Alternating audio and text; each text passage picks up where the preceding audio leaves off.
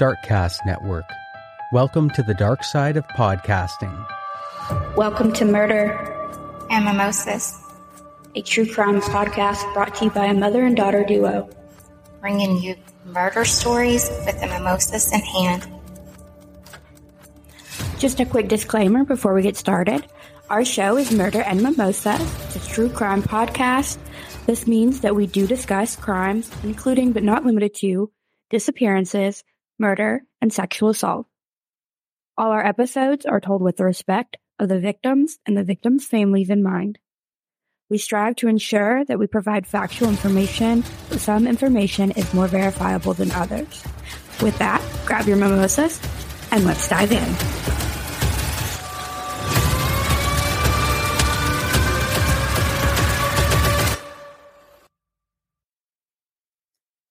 Welcome back, Murderitas. Today we're diving into another chilling tale that will leave you questioning everything you thought you knew. I'm Danica. I'm Shannon.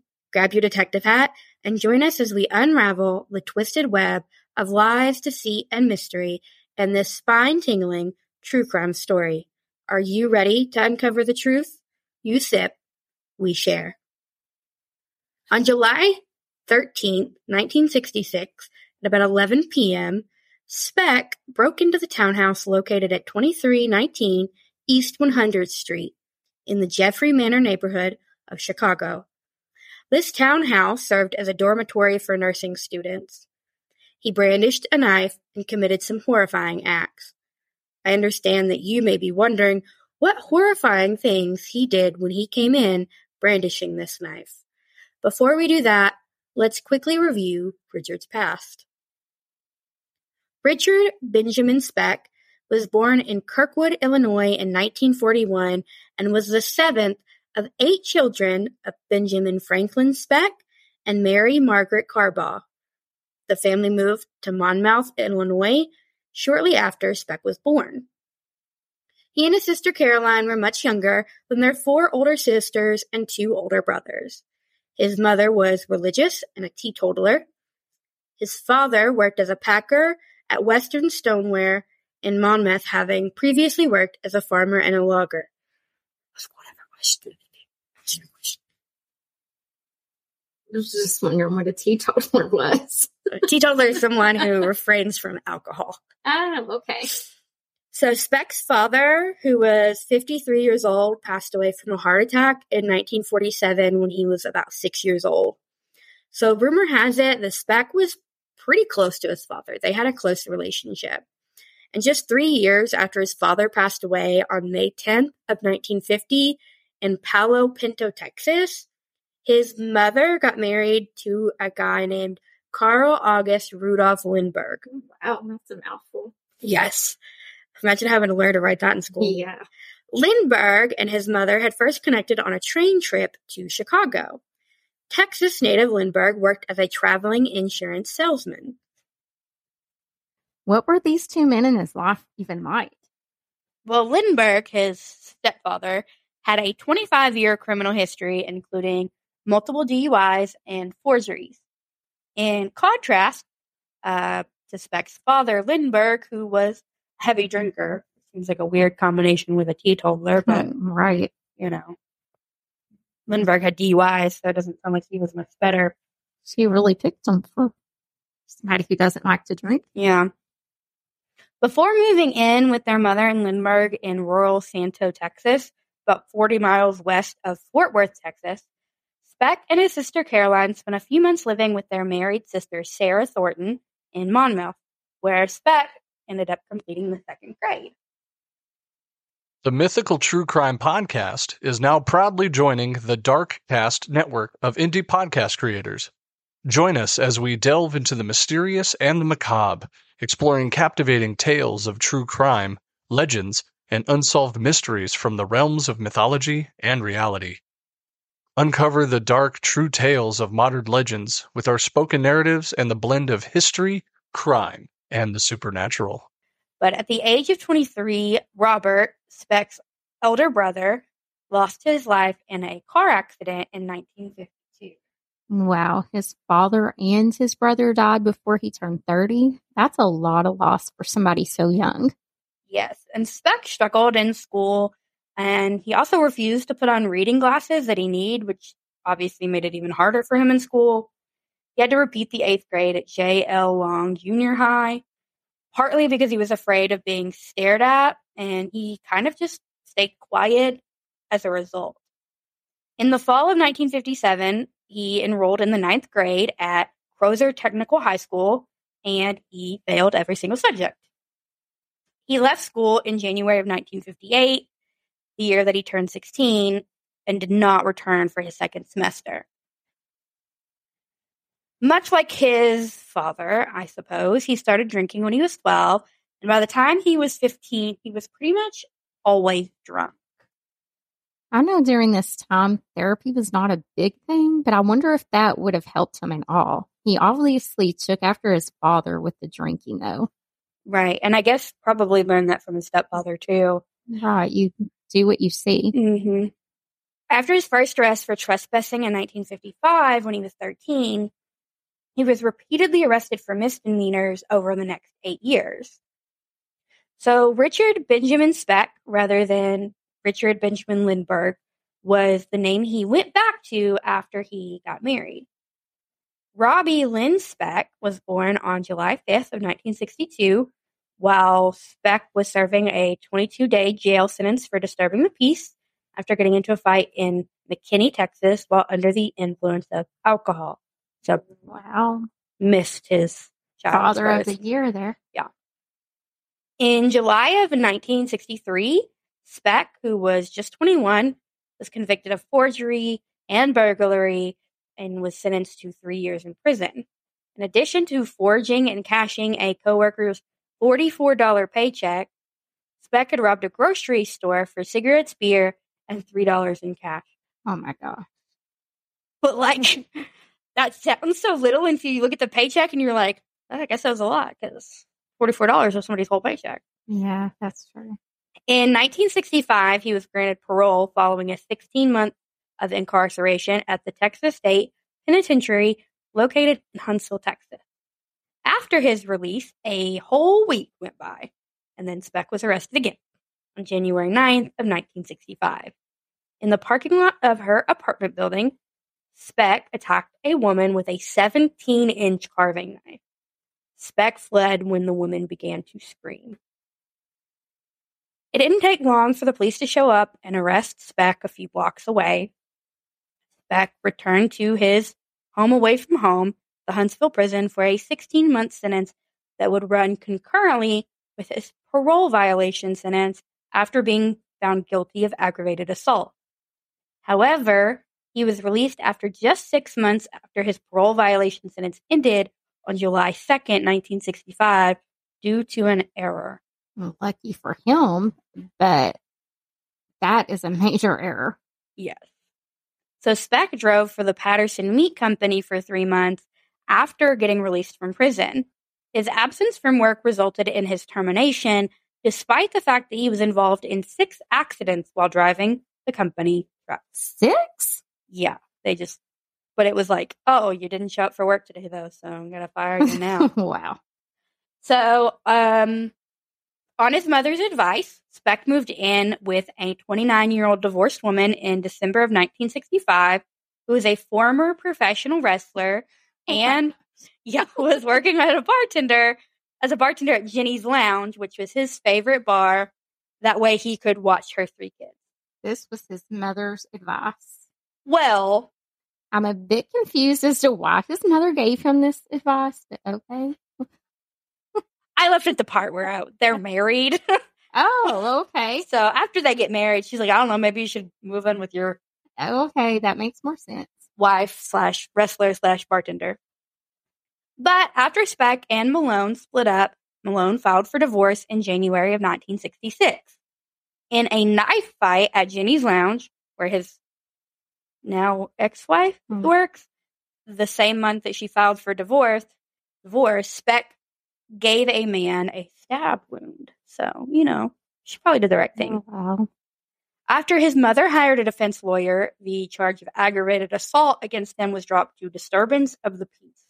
And Speck was sentenced to 3 days in jail and a $10 fine for not paying a previous fine. This marked Speck's final encounter with the Dallas police custody. I'm sure they were singing their praises. Mm-hmm. Praises that he was gone. Speck purchased a 12-year-old car on March 5th, 1966.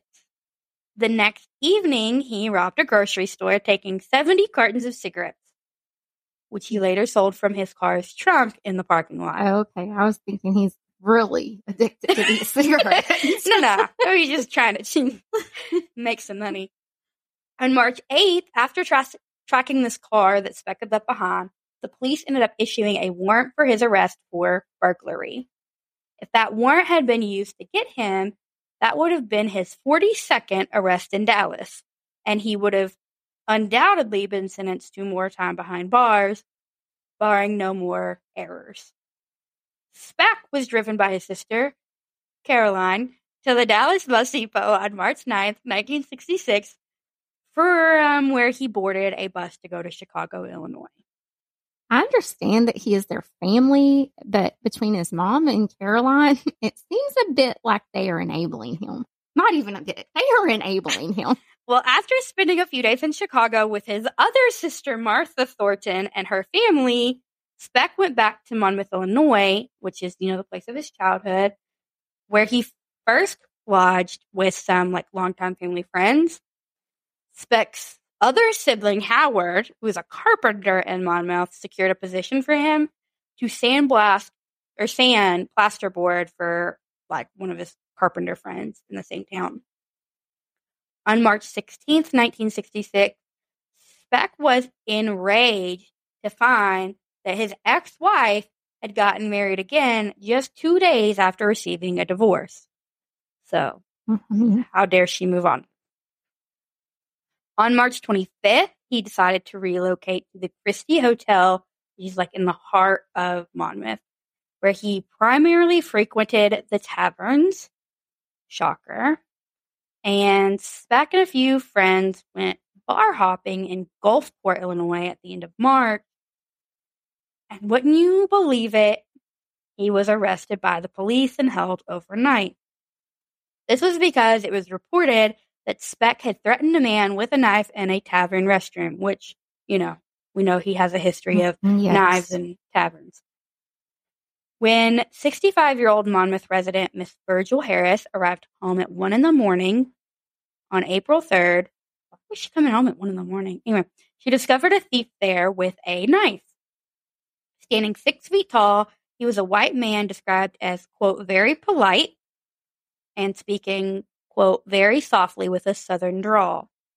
She was blindfolded, bound, sexually assaulted, her home was looted, and the $2.50 she had made that night watching babies was taken by the man. Oh, now we know. Yeah, I forgot about that. I was like, I can't remember why she's out so late. She's 65. What are you doing, Virgil? She was out.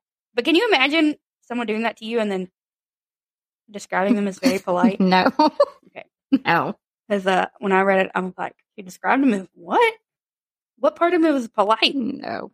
So after working as a bartender at her brother-in-law's pub, Frank's Place, in downtown Monmouth for a week, Mary Catherine Pierce, of 32, was last seen leaving the tavern at about 12:20 a.m. on April 9th. On April 13th, after her body was reported missing, it was discovered that day in an abandoned hog house behind the tavern. Her liver had been ruptured by an abdominal blow that caused her death. Ouch. When Speck arrived at Frank's Place on April 15th to pick up his last carpentry paycheck, he was asked to stay in town so that he could be questioned further. Speck had been to Frank's Place often, and the abandoned hog house was one of the several that he had assisted in building in the previous month. That seems weird that it's abandoned if it's just built, though, but what do I know? So on April 19th, when the police arrived at the Christie Hotel to question Speck further, they found that he had left the hotel just a few hours earlier, claiming to be heading to the laundromat and carrying his suitcases. Instead, though, he had gotten out of town. When his room was searched, things that had been reported missing from 2 previous local burglaries the previous months were discovered, along with a radio and a costume jewelry that Virgil Harris had reported missing from her home. It seems like these things are starting to close in around him, but he seems to slip away each time things happen. Well, let's go back to that terrible thing that Richard did with a knife. On July 13th, 1966, at 11 p.m., Speck broke into that townhouse I talked about on 100th Street.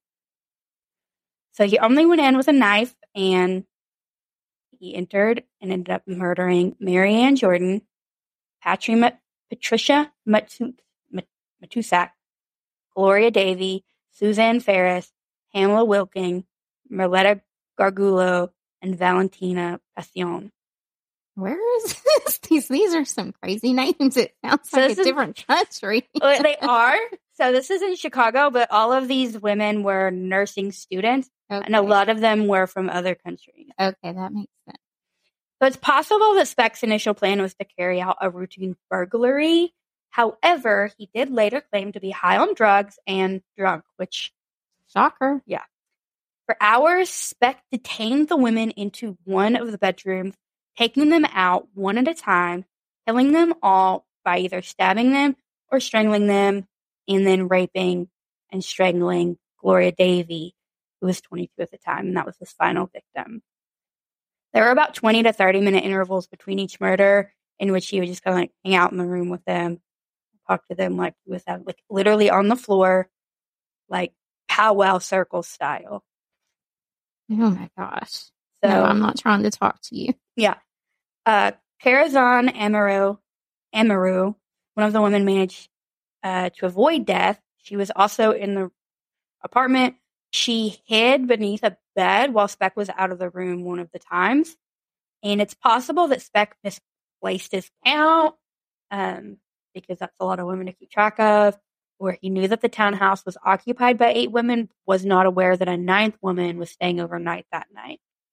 Either way, Amaru hid until 6 in the morning the next day, and that's when police were notified. And the first on the scene were just shocked by the scene in front of them. It was a terrible scene. What was so bad for me is that I knew 3 of the girls personally. And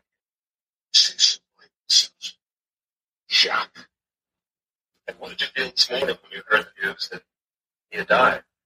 Well, I was just happy that he's dead. Too bad the man didn't suffer more. He took the easy way out.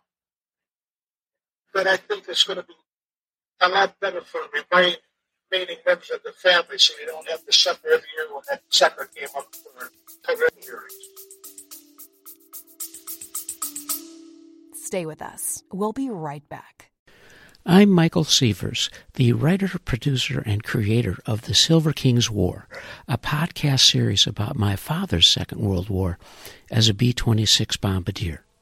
Stanley L. Silverfield, a first lieutenant in the United States Army Air Corps from Birmingham, Alabama, rode in the nose, the greenhouse of the famed Martin Marauder. You can find The Silver King's War wherever you listen to podcasts.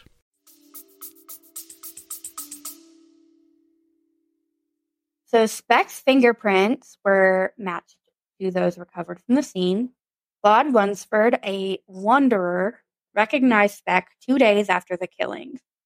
On July 15th in the evening, Speck, Lunsford, and an additional man had consumed alcohol on the fire escape of the Star Hotel located at 617 West Madison.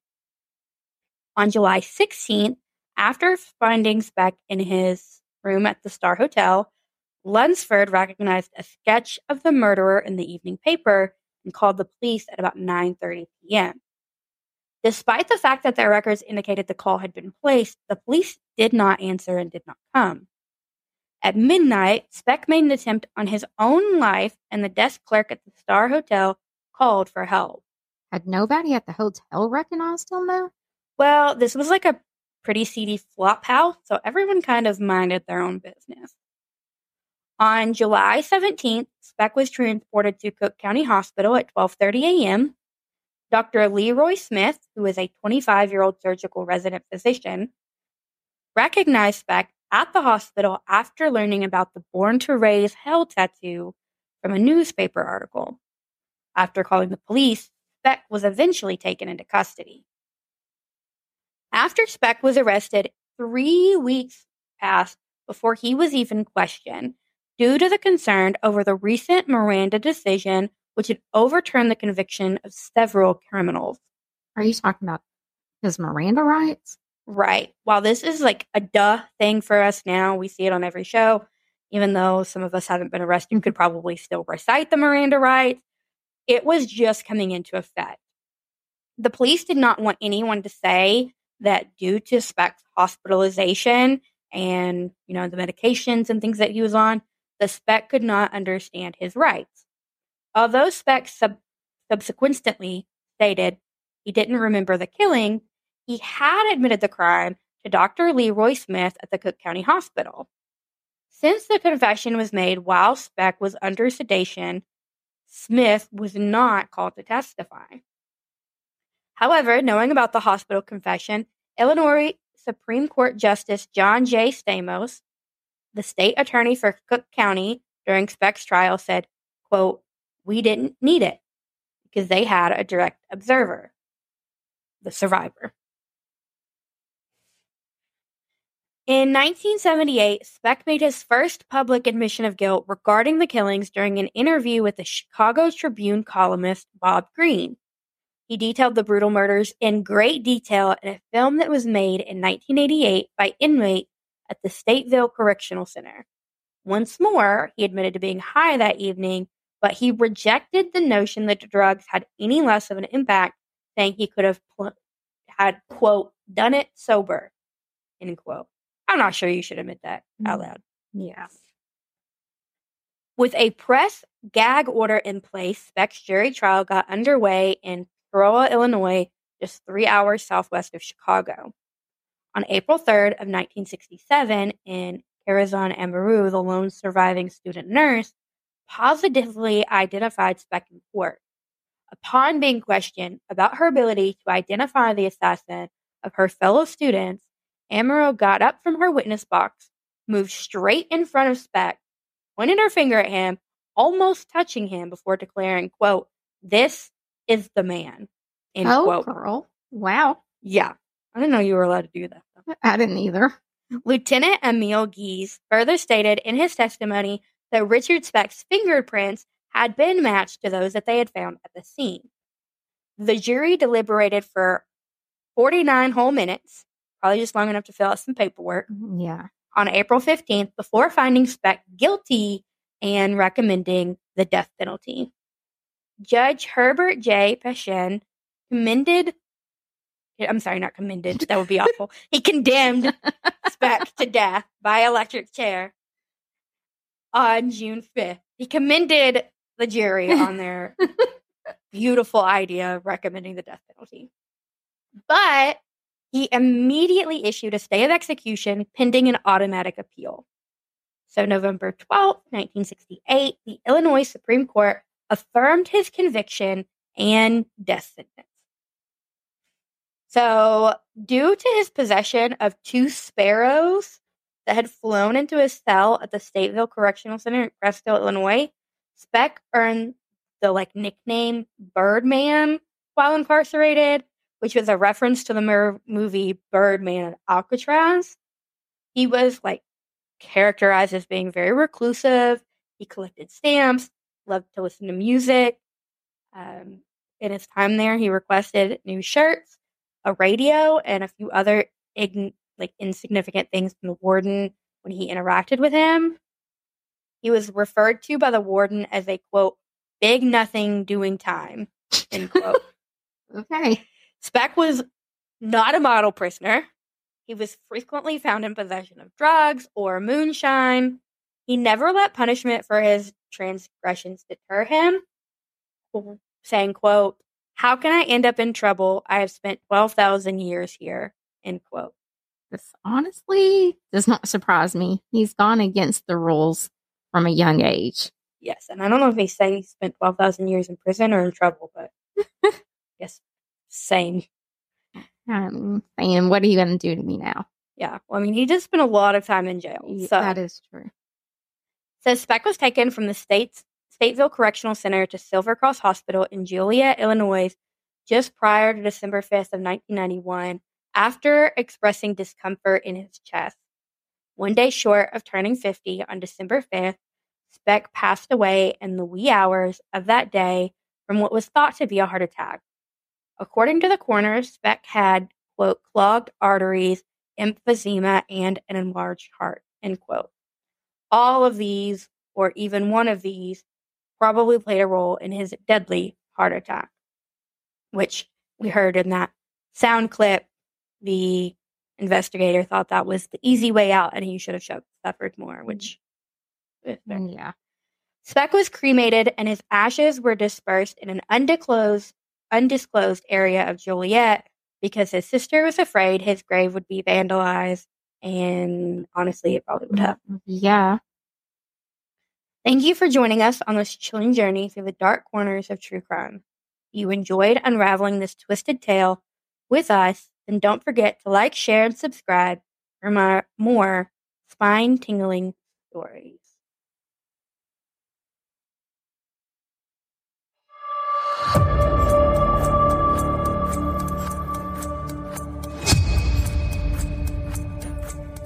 We always recommend more bubbly And less OJ.